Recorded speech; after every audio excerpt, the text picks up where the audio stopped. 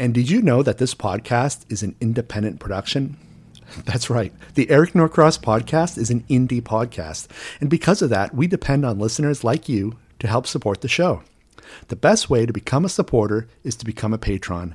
Patreon is a membership platform that allows creators to develop a more sustainable source of financial support for their projects. My Patreon supports this podcast. If you find this podcast worthwhile, please consider becoming a patron by heading over to the Patreon link in the description.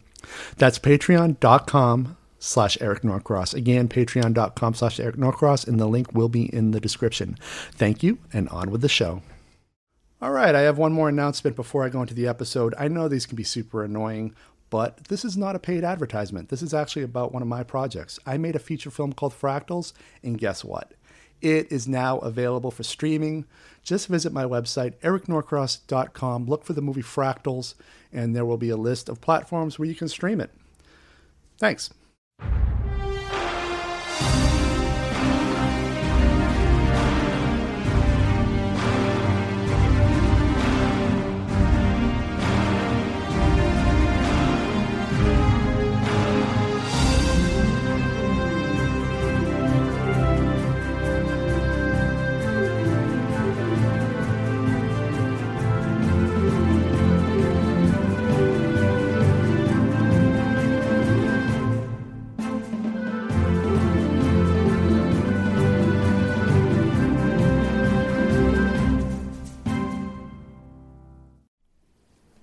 I found you on Twitter, and one of the things I noticed is that you are a writer actually talking about marketing.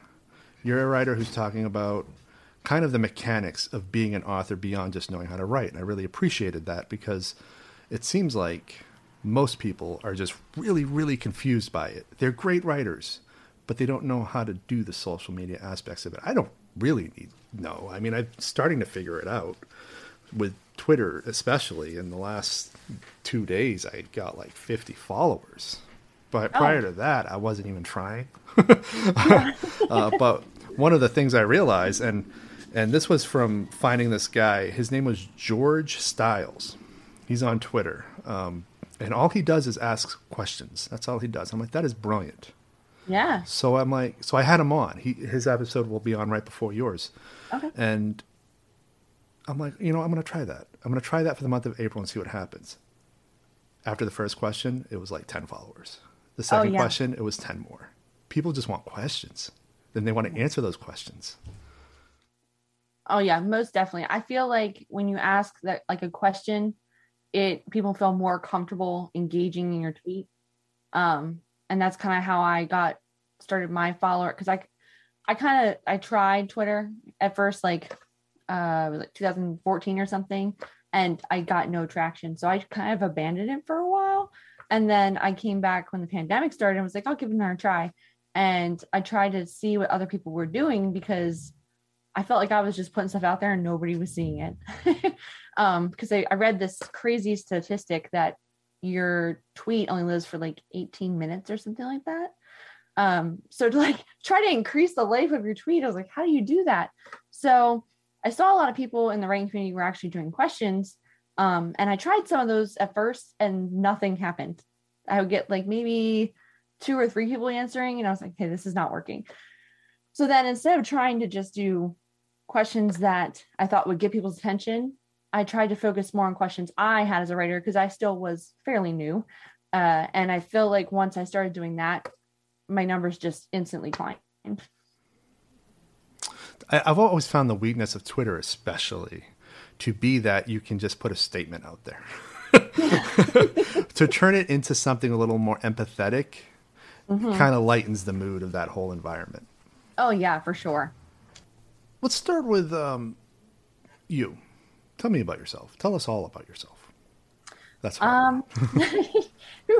Interview. So I always enjoyed writing. I was like on the school newspaper in high school, and I always wanted to write a book, but never really had the confidence to actually go for it. And I first wrote a book that took me like 4 years to write. It was a young adult dystopian story. And I finally was like, you know what? I'm going to publish it. I'm going to give it a go. And I knew nothing at all. I didn't know about querying. I didn't know about self-publishing. I just knew when to get out there. And I was a preschool teacher at the time. So I had a regular 9-to-5 job, and I started looking into self-publishing. I looked into Amazon, and the Kindle Direct Publishing has packages where they can do it all for you. And since I didn't know anything, and I was very much a newbie, I took advantage of that, and they did a great job. They walked me through everything and gave me pointers on what I needed. But when all was said and done, it cost me $3,000, which is not sustainable for someone in the self-publishing line of work, because really, how many books do you want to show out that equal that amount of money? So I had to kind of learn how to cut the cost without cutting corners. What tools were going to work to, I would say, I talk a lot about your precious budget for your book.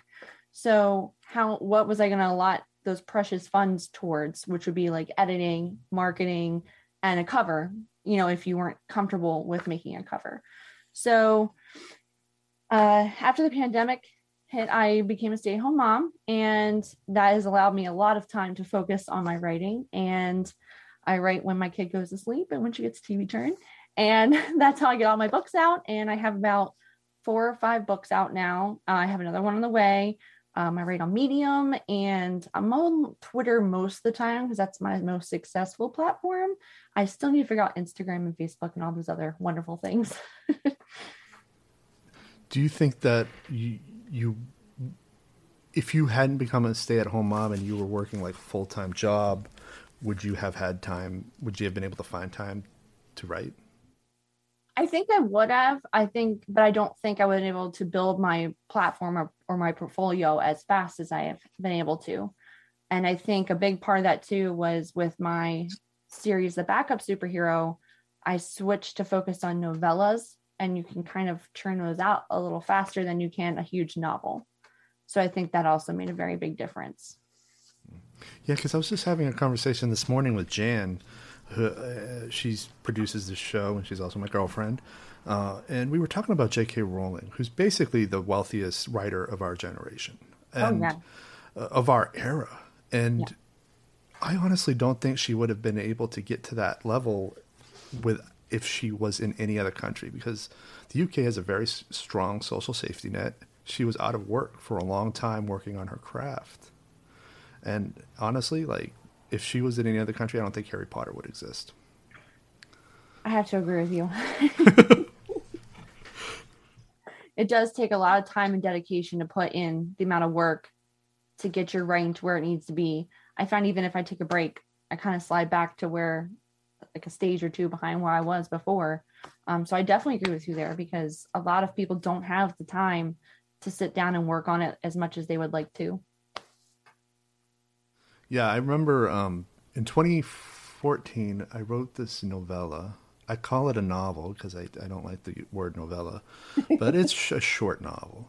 And I was on fire with it because I was out of work, and I was in a zone for like 6 months where I could just I was in a situation where I could just do it, and I didn't have to worry about anything, any external factors. Right. And then 5 years later, I tried to do it again. This time I have clients, and I have a podcast, and I also have a smartphone. I didn't have a smartphone back then. I was not an early adopter by any measure. And now I'm distracted, and I forgot how I did it. And so I had to remember what all of the factors were. And now I've created a routine where I wake up at 4 a.m. I don't turn my phone on. I just write, and I don't even turn on the Wi-Fi on my MacBook. No internet.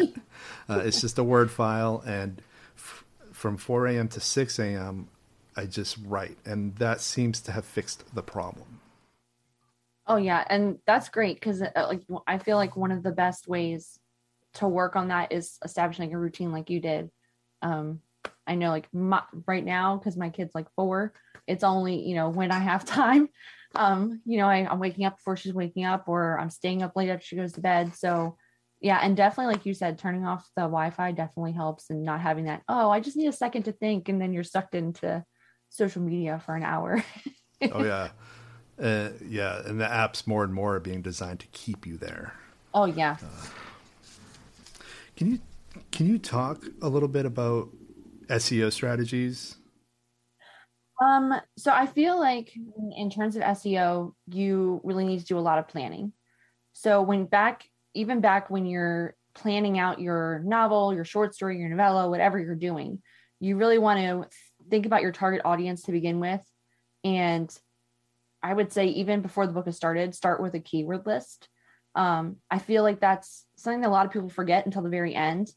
And if you start with a keyword list, that you can build into that SEO later on, then you're setting yourself up for success that when the book is done, you can just add to it. I watched a lot of YouTube videos because I honestly didn't know anything about it. I feel like it's this topic that everybody skirts around with marketing and SEO and not knowing where to start. And someone suggested coming up with 100 keywords to start. And I was like, wow, that is insane. But it makes sense because then you have a lot to pick and choose from. But then you kind of also get into this rabbit hole of how many like similar words am I looking for in my target audience that are really going to count as an SEO or a keyword. So having that list, I feel like when you're outlining in the very beginning is really going to serve you of great purpose to you later on. And this is a list that you're going to be able to pick from for your promotions that you're going to be putting on social media. Or, if I'm making a blog post for Medium, I'm going to plug those things in throughout my description or my blog post, because those are things that are going to pull up in Google or Medium or wherever someone's searching for something, because you just want to make sure that readers can find it. And that's what SEO search and keywords are for. And it's a very big, complicated topic. I feel like I could go on and on and on and on. I mean, they have a lot of tools out there too. Like if you're talking about the Kindle Rocket or Rocket, there's like a something from Kindle. It's like a Rocket publisher or something. And you pay, I think it's like $99, and it gives you keywords and SEO search words and things like that. I have not used it myself. I usually just do my own research and go through, Amazon or Google or whatever to make my list up. So it really is up to you. I know there's a Google Keywords as well that also works. So there's a lot of tools out there, just really managing how much you want to spend for them as well, and how much you want to invest in your own time to make up this list yourself. Gotcha. So were you looking at this from the start, or is this something you had to pick up along the way? Definitely something I had to pick up along the way. As I said, when I first started writing, I knew nothing. I just jumped in feet first, knew nothing. And obviously I didn't do very well in the very beginning. No one knew who I was. And I feel like a lot of authors after their first book will give up because they didn't see the success that they wanted right away. But you have to play the long game and be able to put in the effort to consistently build your body of work, your portfolio, whatever you're trying to put out there. Because if you're showing readers you're going to be there over time, then they're going to want to invest the time in you. So, keep building and keep expanding what you have, and that's only going to serve you better. So as I put out this first book, and I almost stopped because I was like, well, I'm not getting anywhere. I'm not doing anything. So that's when I started. I had an idea for another story and I wanted to jump back in, and I did a lot of research. But what really helped me was I met a lot of other seasoned writers in the writing community, and they were like, oh, this is a really great idea for your book. Are you going to put out are you going to publish another book? I was like, there's no way I can do it.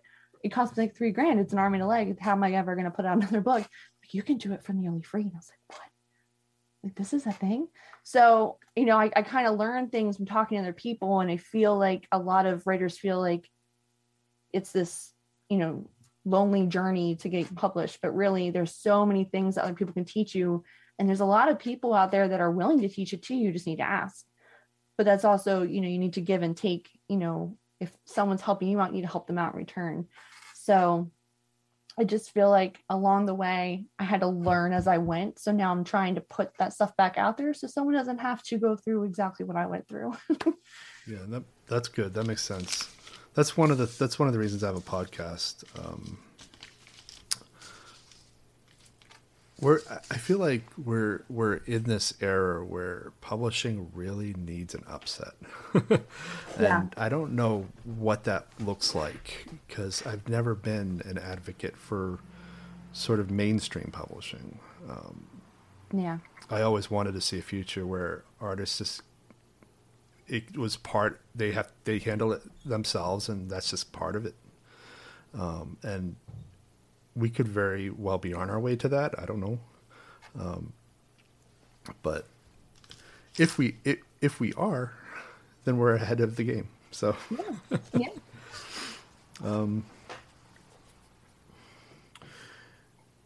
do you ever talk about in some of your materials A/B testing with like let's say pitch lines or log lines?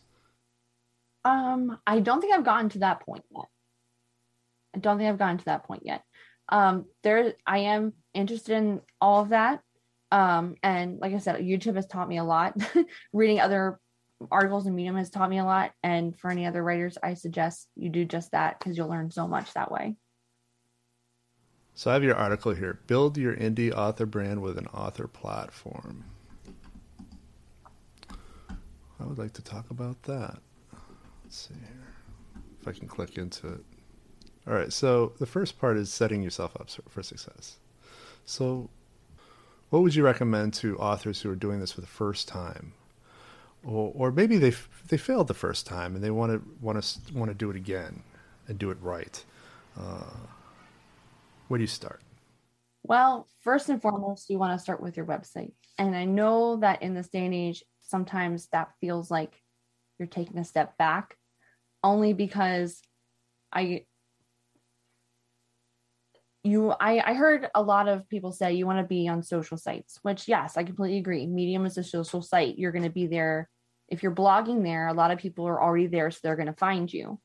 However, when you think about yourself as an author, you want to make this website because it's kind of going to be your home base. It's going to be where somebody can find everything by you, everything about you.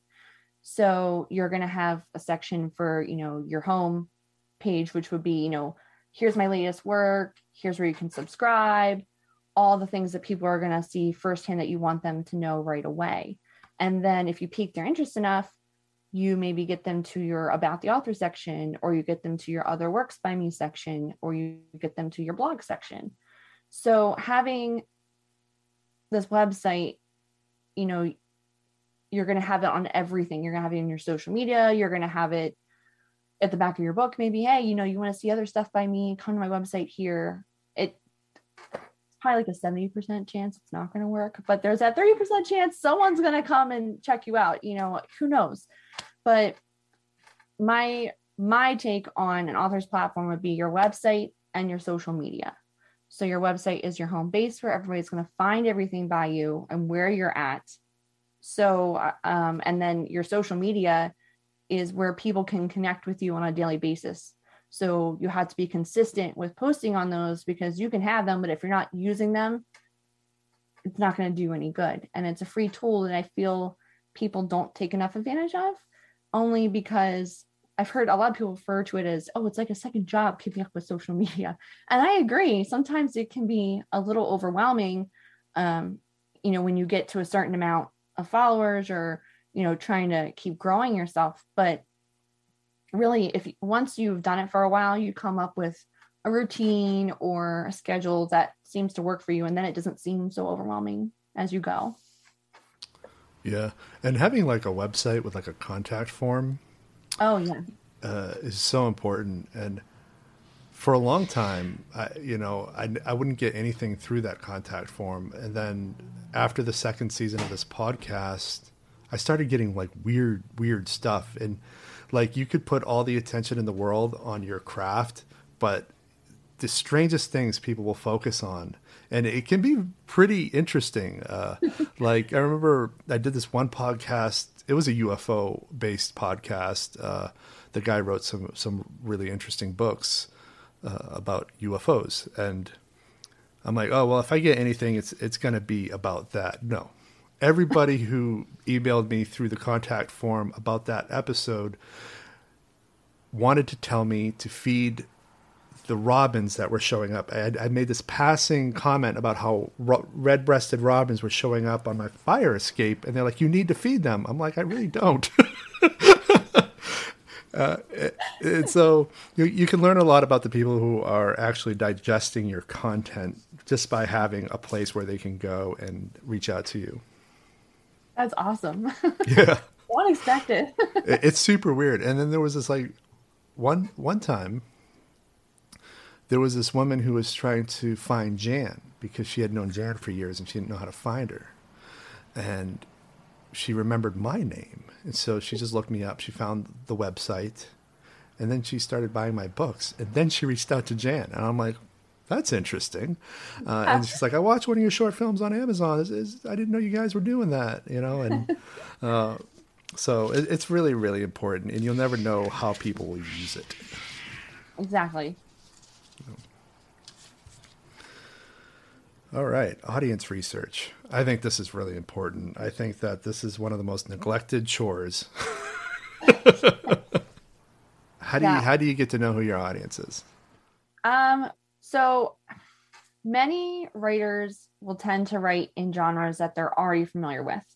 So many writers will neglect this step because they're like, well, I'm already a reader. I already know everything there is to know about people that read in this genre. And that's not the case. That's not the case at all. So you really want to do your research on social media and go on Google and Amazon or Google Play Books or Barnes & Noble, wherever really you're looking. And this can be as simple as going in the search bar and say, you know, I write in superheroes. So I'm going to say, you know, superhero books. And that will give me a ton of information. I can see what people are posting about. I can see what trends are happening. I can see, you know, what keywords are being brought up as often.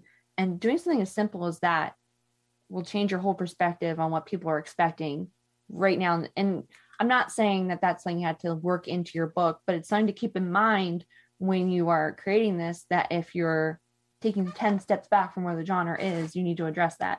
You know, if you're going way in the past with something that's already been done and people have moved on, you need to address that in your marketing. Like, hey, you know this hasn't happened in such a long time, but now I'm exploring superheroes that first find out their powers. You know, like how many times has that been done?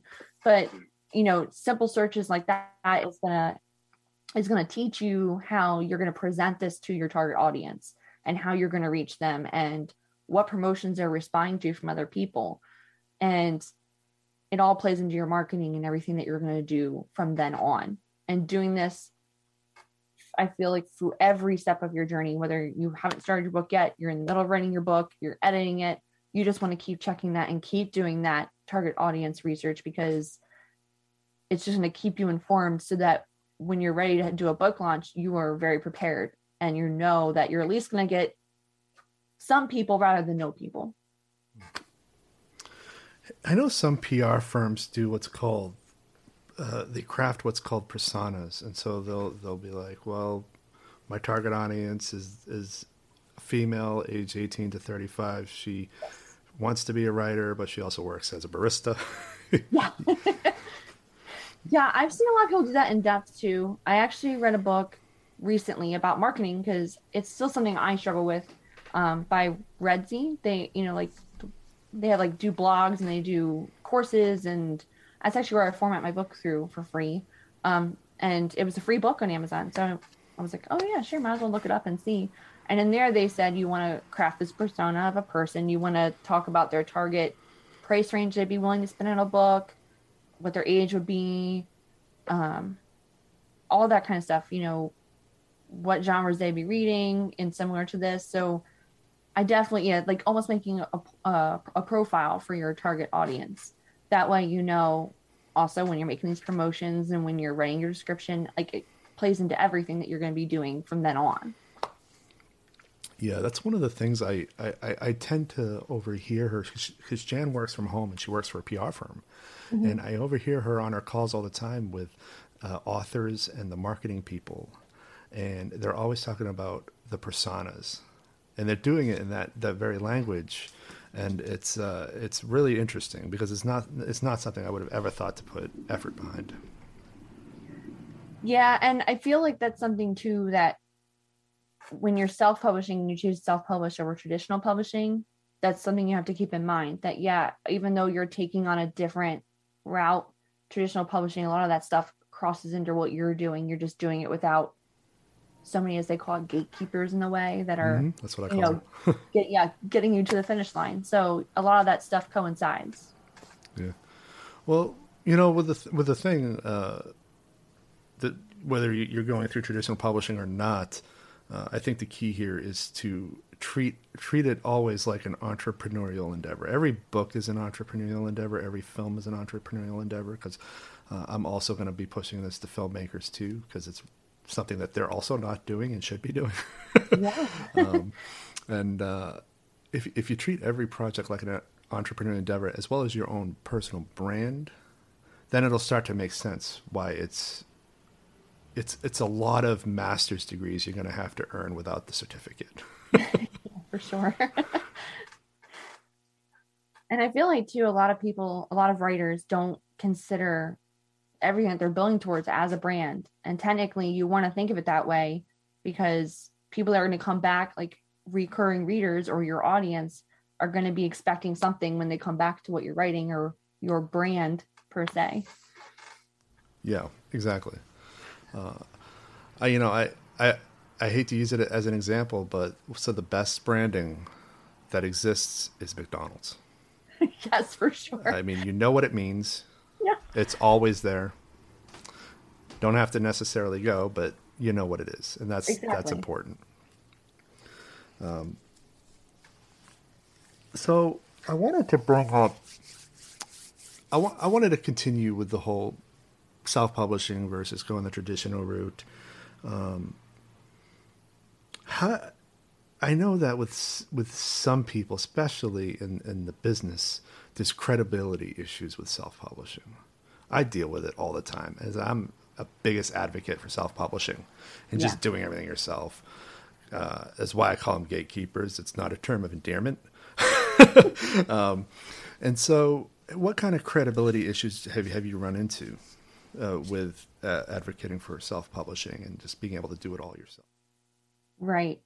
Well, so I've actually made a thread that talked about how, like, statistics of self-publishing versus traditional publishing. And because self-publishing really started to become a trend in like 2007 when Amazon introduced Kindle direct publishing, uh, they found, I think it was in 2014, that I think it was like 80% of the best-selling authors on Amazon were self-published. Like, it was a huge number that I hadn't even expected. I looked up 3 times because I wasn't sure. And it was just really surprising because I feel people, readers, a lot of, or just a lot of people don't consider you this established author unless you have been accepted by traditional publishing. I think that's the first barrier.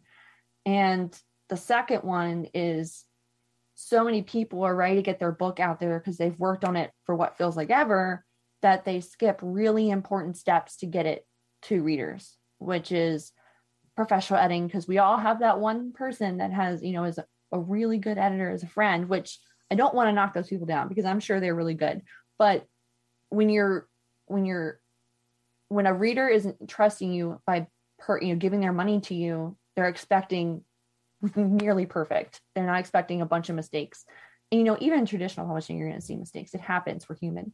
But you want to make sure that you're crossing off your T's and dotting your I's before you're putting that out there for people to be spending their money on. Because for new writers or self-published authors, a lot of readers are taking a chance on you because they don't know you. And, they're only going to take a chance on you if, one, your description sounds really, really good, or two, someone's recommended the book to them, or they've read a lot of great reviews saying, yeah, you need to read this. So the next step of that is making your book as professional as possible. And when people skip these steps, then unfortunately, it kind of sets this precedent and the stigma for a lot of other self-published books, which I think is something that all self-published authors are going through. So, the few mistakes kind of set this umbrella for everybody else, which is really, really hard to pass until a few of us make it big, or we can kind of prove that wrong. So there's a lot of factors, but I feel like those are the biggest ones. Yeah, I would agree with that. One of the things that I think I benefited from to a certain extent is my graphic arts background. I've been obsessed with text layout since I can remember, since before I could really read.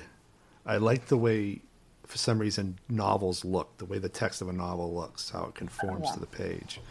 And so I'll often decide on whether to read a book based on that. I know it sounds like, No, I get but that. I'm always looking to see what the font is, what the typeface is, and then I'll even count the lines. I'll be like, oh well, all of Bukowski's novels for the most part are 37 lines. Like I know that, and I'm obsessed with that to a certain extent. It's also the reason I don't read mass market paperbacks. I find them very uncomfortable to look at. Yeah, well, and I feel too that when traditional publishers, going out that they're trying to get as many people from that genre to take in that book as possible, because it is a numbers game rather than a reader's game. You know what I mean?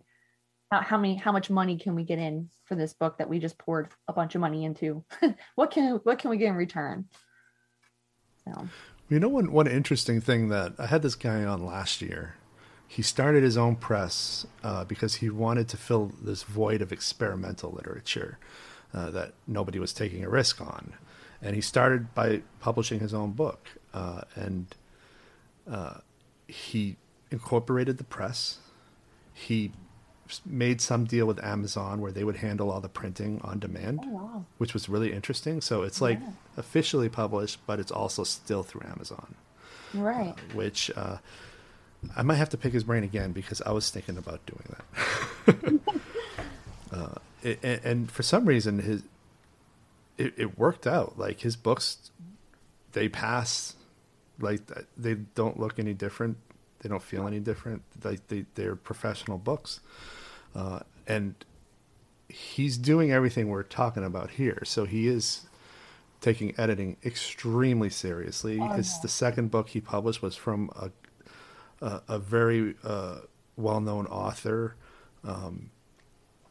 I think previously that author was published by Random House or one of those big imprints.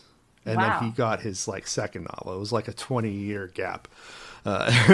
But they were going back and forth on the editing of this guy's second book for months, probably almost a year. And to tell your idol that, oh, you got to go back and fix this, that takes some gonads, I think. But I don't know if I would have done it. But yeah, I mean, the editing, and just having everything presented professionally, page layout. I know I've bought some books off Amazon where it just looks like somebody dumped a Word file into the publishing app, and that was that. Yeah. Yeah. That's one of those huge hurdles to get over, and why, again, I feel like a lot of readers struggle with. I mean, and I actually did look on Amazon because I was curious myself, because I couldn't find any other statistics past 2014, because I was like, well, technically when the pandemic hit, a lot of people wanted to try their hand at writing, and they said they saw a real big upswing in traditional and self-publishing. So I was curious, and I actually looked through Amazon, and I couldn't really see anywhere on there where you could tell if it was self-published or not, because I was looking the details and stuff, because it's just interesting. Yeah, so what I think happened is more imprints were started where Amazon fulfills all of their orders. So it looks traditional, but it's still Amazon made on demand.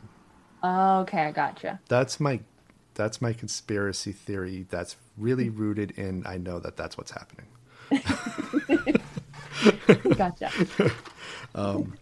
I mean, I invite comments from people who know better. Oh, have you heard that there's I found this interesting. I just found this out this morning, that there might be an antitrust investigation because Random House wants to merge with Simon & Schuster. Really? Yeah. Like it's a Wow. shrinking, like the major publishing is shrinking big Plus, with time. self-publishing, is becoming so so big. Yeah. They're trying to make it more. Controlled. Yeah, that's a good word for I it. think yeah, it's all about Yeah. control. Yeah.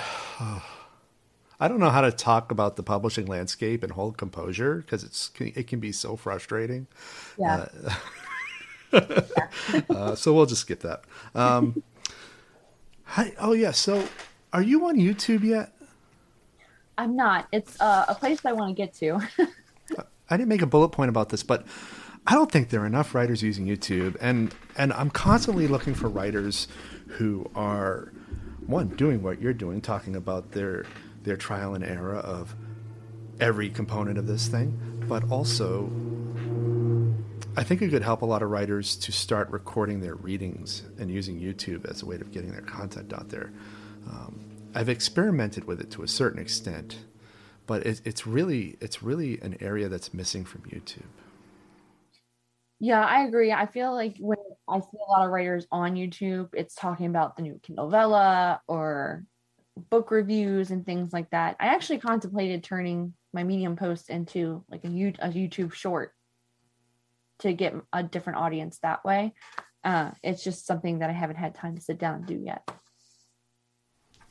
Yeah, that's the big thing I'm going to advocate for. I always ask writers that, like, hey, are you on YouTube yet? Okay, so making a living as a writer. This is what everybody really wants to know. This is what we're all working towards, the elephant in the room.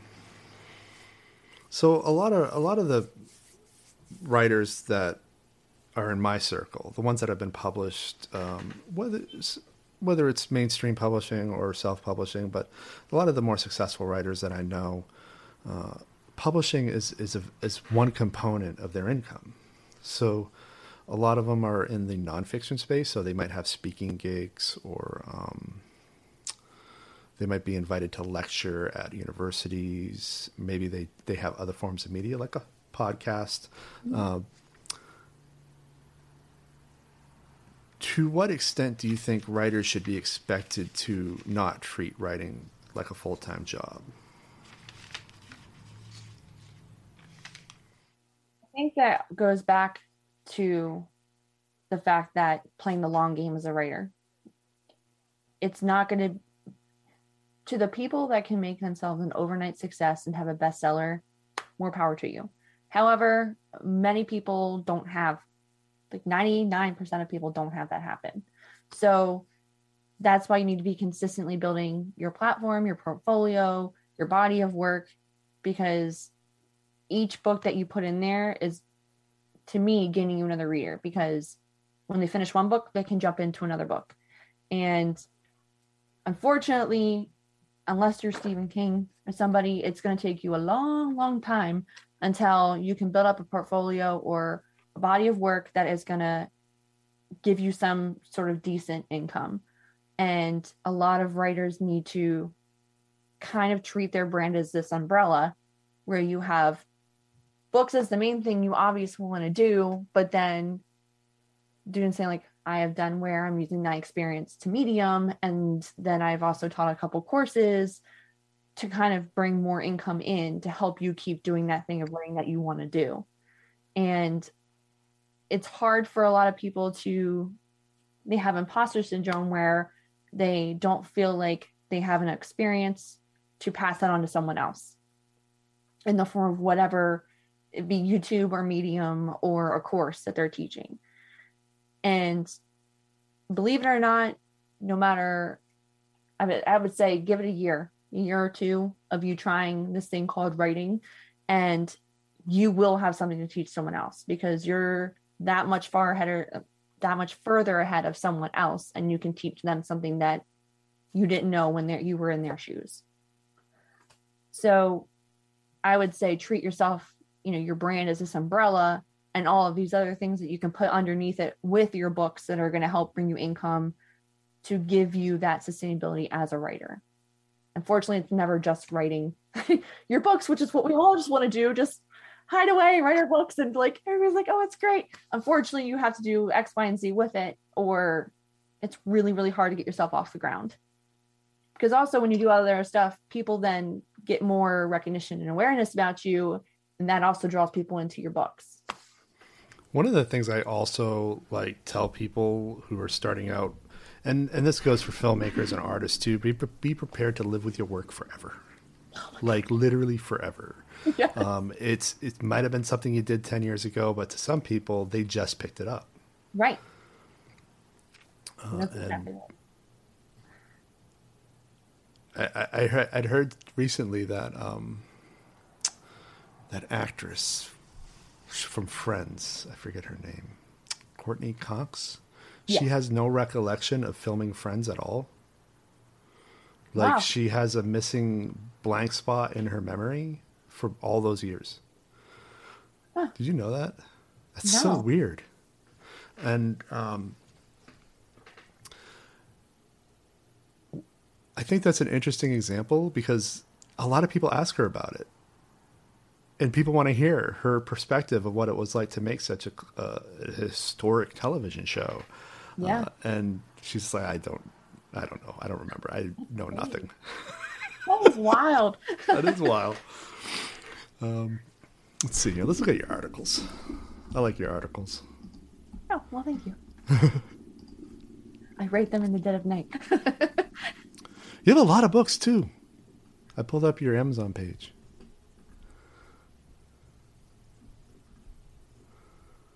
What was your first book? Is it still Kelston, up? An Outliers Tale. It's my young adult dystopian. Yeah, that's a great cover. Thank you. I did not make that. Amazon made that. That was the first one that Amazon made for me. So is the service you're using? It's like it's not like hybrid publishing. It's just like you're hiring them to do certain aspects of it.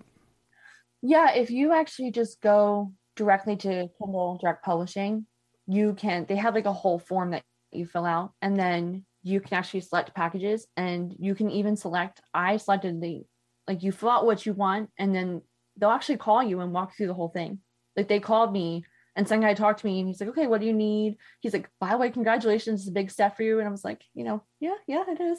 And, then he just kind of walked me through the whole process. And it was actually kind of nice because the editor called me and talked to me about the edits. And then they sent me like a sheet about what I need to work on and things. And then they sent me obviously the manuscript that need edited. And then I actually talked with the person that did the cover, and then they sent me options for the cover. So it was nice that I got to talk to someone throughout the whole process. But even though I got to talk to them, I still don't feel like I learned a lot from them because they were still doing the job for me. Like I felt included, but I didn't learn anything. I was like, oh, these people did this and these people did this for me, but I really don't know how they did it. So I paid for them to do that, but I didn't learn anything. Yeah, they don't. Well, if you learn, then they wouldn't be paying them the second time. Exactly. What sort of edits were they sending you? So I signed up for a grammatical edit and a developmental edit.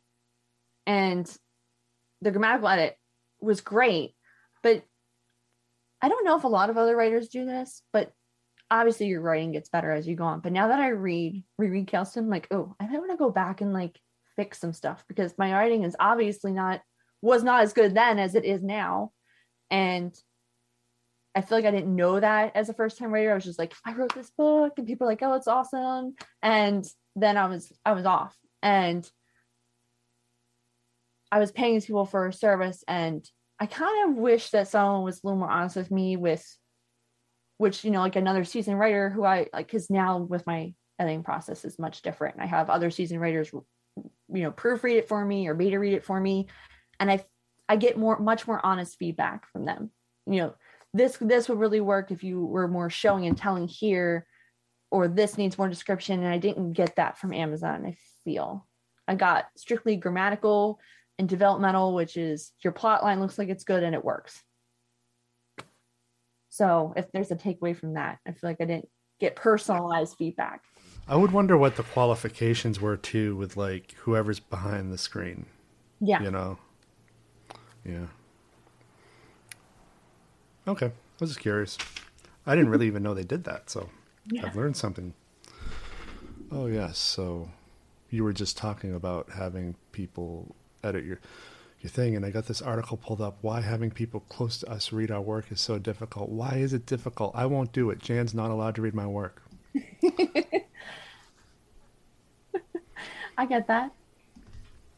It's easier to have a stranger read it than to have someone close to you who knows you and who's going to interact with you know what's going on up there. I get that. Yeah. Yeah. Do you struggle with it? Um, I used to, and now I don't. My husband is actually my toughest beta reader. Like I go with everybody else, and they're pretty mild, and then I get to him, and he's like, "Oh no, no, no, no! You have a lot of stuff to change," and I respect that. That's what I need. I don't need someone to boost my ego. I need someone to take me down a few notches so I can make it better. I feel like one of the things I need to do is I need to find somebody that I trust that has my taste in literature, which is very laser specific. I don't know that I think I found one person, but he's a writer and he doesn't like to edit. So he's not an option. Yeah. One of the things that, before we leave that subject, one of the things I hear a lot about, and I especially hear it on Twitter from the writing community there, and it's how people close to some creatives, no matter what they do, will try to knock them down in some form or another. And I think that's also like that fear rules them to a certain extent. Mm-hmm. It's hard. Yes, I feel like it's the fear of someone else close to you knowing what's going on up there and feeling yourself a little exposed. And there are a lot of people, like I know, even that I know, who don't consider what I'm doing as a real profession per se. Like it's a hobby. You're not really going to get anywhere with it. And that can also lead to, or jealousy that that's something they want to do and they can't do it. So I'm going to knock you down a few pegs in the process. And it's unfortunate, but it happens a lot. Yeah, that's very accurate. And the one word I can't stand is hobby. Yeah. It's my least favorite word next to, well, I'm not going to tell you what the other word is. Try to keep this family friendly. So what are some hard facts about writing a book series? I'm actually just started one. I never planned to, but I'm almost done with the first one. Writing a series. Well, you need to definitely keep a working document as you go. Something that tells you all the details. Because once you get past like book 2, it becomes a lot more difficult to keep everybody straight. And I found this too, like my husband and I were actually having this conversation last night because I have a book coming out soon that's in the Backup Hero series that I'm in. And he was like, okay, you did this too many times in the series. You need to like write it down when you did it and where you did it so you don't do it again. And that kind of really set things into focus for me because I think now that would be the 3rd book. And then I have one more after that I've planned so far for that. So keeping details like that in mind that I wouldn't necessarily think of, but an outside perspective reader would be like, well, why am I reading this again? It's just different character, different, whatever. And with that planning and that working document per se, I would say write down all the characters that are going to appear in each book, how they affect the plot. It's going to be huge, but you're going to really, it's going to serve you later on when you have to go back and look at details and you're trying to remember something that you're like, oh, now I have to read through the whole book. And that's really going to just take time away from what I have to do. Yeah, it's really just organization skills. I think I planned, see, I don't even remember. This is why it's important. A 5-book series. Mm-hmm. And so I set aside 6 notebooks. Yeah. One for each book plus another book to just kind of be the Bible for it all. Oh, yeah. Yeah, that's probably the best thing you can do because after you get so many in there, and mine are just novellas, like they're small little things. There's so many details that, and people and how they, interact with each other that you have to consider later on that it's like, for each novella in my series, it's the same cast of people, but the focus is on a different character for each story. It's like the first one's on the main superhero Tanzer girl and how she talks about the backup or the superhero league and how it's formed and how the hierarchy goes. And then the second book is like about the bartender, and it's kind of like a prequel where it talks about how the superhero league was formed itself. And then the third book is about the drunk character that's like the drunk superhero, and it's called The Bacaboo Cried Wolf, and he's drunk all the time and he sees something he shouldn't have, but no one believes him. So, but it even though they focus on a different character in each book, it has the same cast of characters. They just take places in different parts of the timeline. So that's kind of how I kept it all straight. So I wouldn't have to remember like 10 new names for each thing. And that way readers would not be too upset with me when I focused on a different character for the next story if they got attached to somebody. Yeah, I'm kind of doing something similar where this first book introduces what will eventually be the bad spirit of the whole thing. And I don't think anybody will get attached to him, though. He's a real horrible person. It's very fun to write, though. And then the next book will be sort of a guy who you think he's going to be a horrible person, but he ends up being the good spirit in the thing. Oh, that's nice. And then the third book is sort of an important story of how they sort of clash. Okay. And the fifth book is sort of the larger, or fourth. 1, 2, 3, 4. See, this is organization. Oh, yeah, your latest one. Let's talk about your latest one. What I've learned from becoming an author illustrator in the realm of children books. That's a tough genre to get ingress. Children's books. Yeah. Jan was she interned for a literary agency that specialized in children's books, and the slush pile was just crazy immense. Oh, wow. I can only imagine. What were some of the things you picked up? Well, so being a preschool teacher for a long time and now mom, I read a lot of kids' books. So I was obviously interested in trying something and had a story idea about dandelions because everybody considers dandelion a weed and not a flower. So I thought it was, that kind of diversity, inclusive thing a lot of people are interested in and something I was obviously interested in. And I read it to my daughter and she loved it. And I didn't really know this was a whole new genre for me, a whole new market for me, because nothing that I'd ever tried before. And I had kind of contemplated for a long time trying to find an illustrator because I wasn't sure if I was able to do it myself. And I mean, I'm decent in art, but I'm not like Picasso. So, and it's really hard to make something very marketable or what is in the taste of the traditional publishing industry. I really went through a lot of other children's books like Mill Williams, who's done Elephant and Piggy, where he literally has colored or white background and just the focus on the characters. And then you have someone like Eric Carle who does collage art. And then you have, someone like Aubrey Wood who does, these really intricate paintings and things for their books. So there's a lot to work with and consider about what I wanted in the beginning. And I had to do a lot of research because it's nothing I knew anything about. I had a story, people liked it. I tried to do some paintings and watercolor because that's all I had. I literally grabbed my daughter's little, from the store watercolor that has 5 colors and some printer paper. And I'm like, oh, it actually turned out pretty good.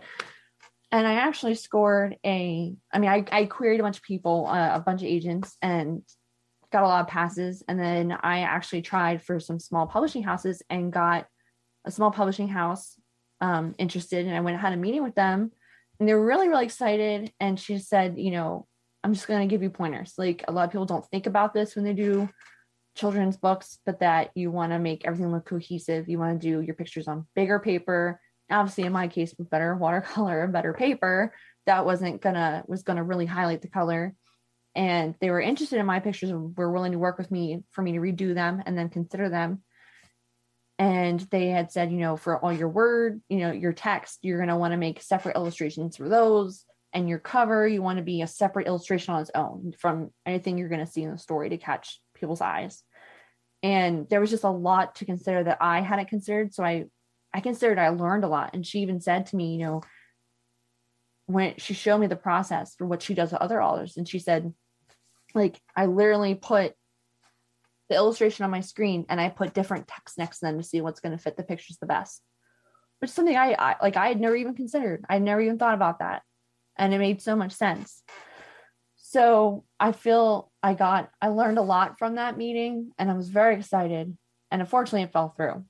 I referenced the Writers Guild a lot because they give you a lot of contract feedback and advice and things and how to protect yourself as the author.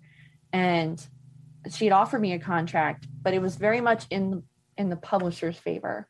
And it made me a little bit nervous. So I just asked her, are you open to negotiations? She's like, okay, well, what do you have? So I sent her back some of my negotiation things, which would be like, if it went out of print, would I get the rights back? Things like that. And right, just cover my own butt. And so, and I actually never heard back from her. She just never responded. She just totally ghosted, and which is fine. Like you're never, nothing is guaranteed. Everybody is unfortunately in this for themselves, which is fine because it's business. But my takeaway is I've learned a lot going forward, and I could self-publish it myself. But my concern was children's books are much different than a regular book. I don't know how to actually format that and put that all together, because Amazon actually does have a children's book story creator app. They also have one for comic books, because I was considering putting a comic book out for the superhero series I have. But it was very, very difficult to navigate and try to get everything together, since I don't think it's where it should be yet. It's one of those things that's still newer. So I actually started redoing all the illustrations like she suggested, because this was back in August, I think I talked to her. And once they're all complete, because the story's already done and edited and everything, I'm going to try again. And if something were to come up, maybe I'll try to self-publish it. But it really depends on if the formatting and everything is where I can get it to be, where I can do it on my own and have it come out looking professional as my other books.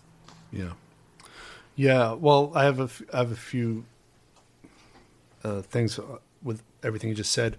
One, you did the right thing by asking about what happens if it goes out of print, because I've seen that happen to musicians where a publisher will buy their music just to keep it off the market, which is really nefarious because they've already invested in someone else in like competition.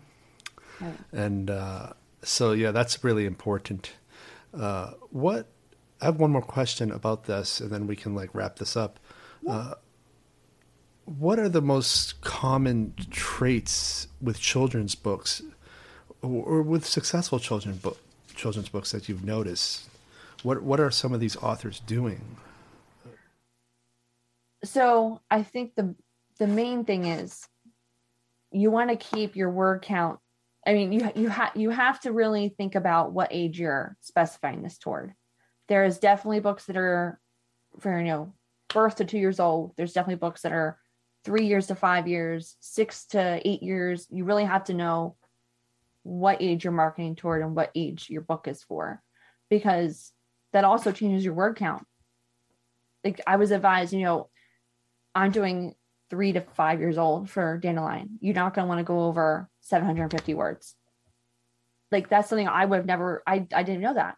So these authors know their word count, they know what age they're doing, and they are able to, you also need connections, because you want to get into schools, you want to get into libraries. Like libraries is one of the hardest things to get into.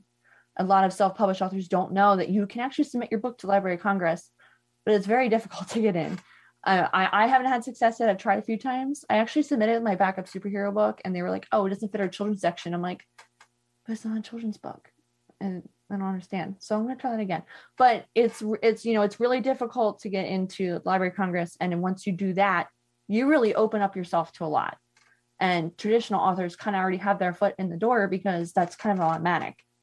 Like a lot of books that go through traditional publishing can get into the Library of Congress fairly easily. And your illustrations, because a lot of there aren't many books that are black and white. If you look at a lot of children's books, there's a lot of bright colors, a lot of variations, and definitely certain styles. So, and it also does, by age, the styles. There's a lot of styles by age. So, like birth through 2 years old, you're going to have a lot of touch and feel books, a lot of things talking about sensory things, mirrors. And then you get into 3 through 5, it's talking about characters and relatability and talking about issues that kids like that are going through, or adventures that are going to make them feel like they're going along with the character.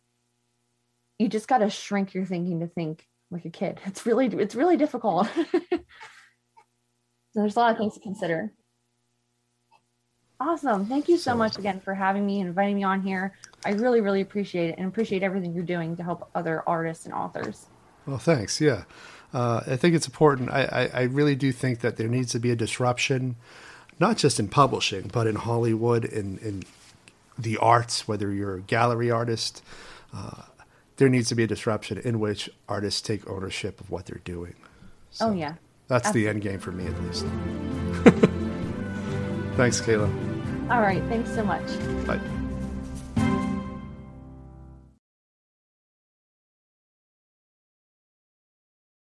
Thank you for listening to my podcast. If you have a moment, please consider subscribing to the show wherever you listen. And if the app allows for it, please leave a rating and review. That way, the algorithm moves us up in recommendations. It's a great way for new listeners to find our show. Thanks, and I'll see you on the next episode.